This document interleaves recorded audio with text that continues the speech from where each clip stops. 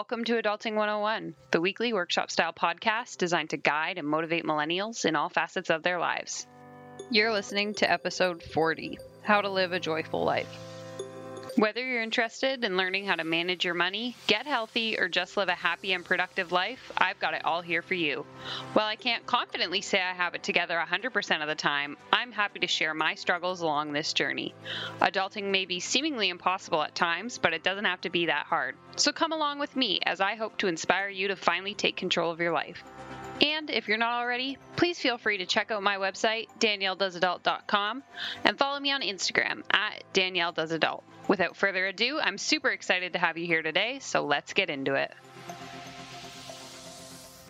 Hello, everyone, and welcome back to the podcast. Can you believe that I have recorded and posted 40 entire episodes? And if you're a long-term listener, can you believe you've listened to that many? Amazing. Thank you all so much. I love the support.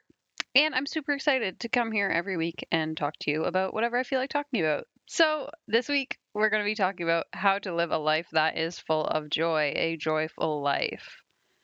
Typically, in a lot of my research, I noticed that this topic is usually tied to some sort of form of Christianity or religion, and I'm just here to do a quick disclaimer that that is not the case for this. I do not associate with any sort of religion, and so I am simply here to talk about how to live a life that is full of joy, regardless of what greater power you believe in. Because at the end of the day, I think we all desire to live a good life, a life that is filled with purpose, a life that is filled with love, and of course, a life that is filled with joy. Living a life that is full of joy does not mean that it's a perfect life. It simply means that you learn how to appreciate the greatness that is happening or the greatness that you anticipate that is yet to come but will happen eventually. Despite whatever negative situations, moods, people you're dealing with, you know that there is greatness to come. Many people seek to find joy in something or someone outside of themselves, outside of their own being, and the real answer to finding joy is to learn to confront the positives within yourself and your own life, and to trust the process and focus on the good. Joy itself is a path you must consciously choose to follow each and every day. Okay, so I'm going to jump in. This week I only have 4 quick little tips for you on how you can start to incorporate a more joyful approach to your life. So the first one is to learn to let go of hurt that you're harboring. And I know that that is much easier said than done, but holding on to a grudge or anger or hurt doesn't create any resolution, and it doesn't make you any less angry or upset about whatever the situation is. In fact, harboring those feelings serves literally no purpose other than to occupy space in your brain. Being angry and holding on to anger not only drains your energy, but it also prevents you from being able to focus on other things that would improve your circumstance and bring you joy. So what you need to learn is how to focus on serving yourself in the present by learning to just come to terms with things of the past, especially ones that are out of your control. Chances are whatever it is that's hurting you can't be changed, so you should stop dwelling and start moving forwards towards forgiveness, towards freedom, and towards all the joy that will come with those things. Talk about your feelings out loud. Studies have shown that in the modern society that we live in, where everything is through text message and we don't really talk face to face very much, if you say have a really rough day at work and you get home and you start texting your friend or you write them an email explaining the whole story to them, you typing that out and doesn't actually allow your brain to get rid of those negative feelings. You need to actually talk about your problems out loud in order to feel a true sense of relief. So my recommendation is the next time you're dealing with a difficult situation is to just talk to someone about it in person in real life and really just make note of how much better you feel from doing that as opposed to the traditional like tweeting about it or Facebook messaging one of your friends and letting them know. One-to-one communication is going to yield better results. So the next tip I have is to practice positive thought. Do you ever notice when you're in a negative headspace that bad things tend to happen more often? Like the phrase, when it rains, it pours. Minute by minute, you're actually constructing the thoughts that are going to guide your life. You're developing your own narrative, per se. And that narrative can be good or it could be evil. The thoughts you think will eventually become the actions you take and the behaviors you develop, and in turn, the reflection of the real you, who you really are. I'm not trying to get all woo-woo with you, but negative energy can lead to negative results. Like I said before, when it rains, it pours. Much like this, positive thinking can do the opposite. Now, I'm not saying all of a sudden you're going to wake up one day and think, today I'm certain that I'm going to be a millionaire, and suddenly you check your bank account and you have $1 million. No. What I am saying is that when we think in a more positive headspace, we're more likely to seek and find the right opportunities that are going to give us the results we desire. Think of this example. You're in a job that you hate. You've applied to a handful of other jobs, but you haven't heard anything back yet.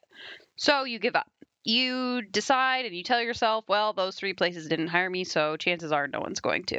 Yes, maybe deep down, you know you hate your job and you want a new one, but this negative mindset you've adopted has now determined your fate for you. You've stopped trying because why bother if it's never going to work? Here comes the power of positive thinking. Instead of thinking, that's it, it's never going to work, try thinking, okay, it didn't work this time, maybe now's not my time, but I will try again later. And you know what? If you have to take a break in between that, take a step back, reflect, and start thinking of a new approach, that's okay. I've been there, I'm there right now, and I'm ready to get back into it, and you should too. In order to live a life that focuses on joy, you have to learn to train your thoughts to do the same. Train your thoughts to think in a way that focuses on joy. Next, I encourage you to set intentions. And I'm sounding like a broken record because I think I've said this every single episode since the new year.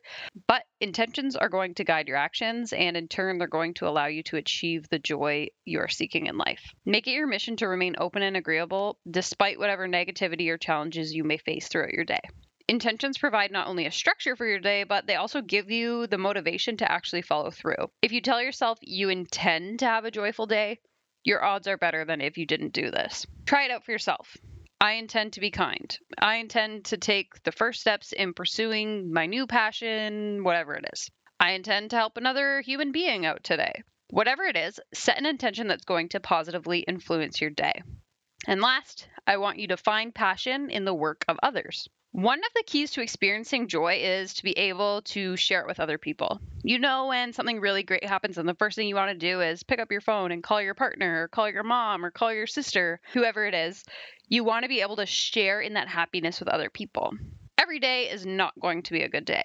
And so while today may not be a good day for you, chances are there's at least one person out there that's having a really good day. So find them and celebrate with them. By sharing in the joy of others, you yourself will become more joyful. Learning to use other people's successes and positive vibrations will help shift your own. It's going to ease your ability to find your own joy. So even if you aren't having a good day, find someone who is and steal that energy for yourself. Congratulate your friend on their new job. Celebrate a family member's newfound pregnancy. Whatever it is, even if it's something you're lacking or envious of in your own life, I encourage you to find passion and ignite your own joy in sharing in the successes of those that care the most about you. Positivity can be absolutely contagious. Every moment of this life offers you a choice. Stress, anger, confusion, joy, happiness. Which of these are you going to choose to sit in? That's it. That's all I had to say this week. I hope this episode was helpful in some way, shape, or form. I'm really looking forward to next week. I'm reintroducing the Millennial of the Month series, and I have an exciting interview with an up-and-coming actress from Los Angeles, so I really hope you all tune into that. I know I've been hounding you all lately to leave me reviews on iTunes, but I've received feedback that there's a few glitches, so if you want to try, please do. I encourage you, but if it's not working, no worries. I appreciate the effort anyway. And until then, I hope you all have a great week. You know where to find me. I'm on Instagram at DanielleDoesAdult. Visit my website, DanielleDoesAdult.com. Find me on Twitter and Snapchat. I like to joke around on there. That's at Danielle Ryan. And like I said, I will talk to you again soon.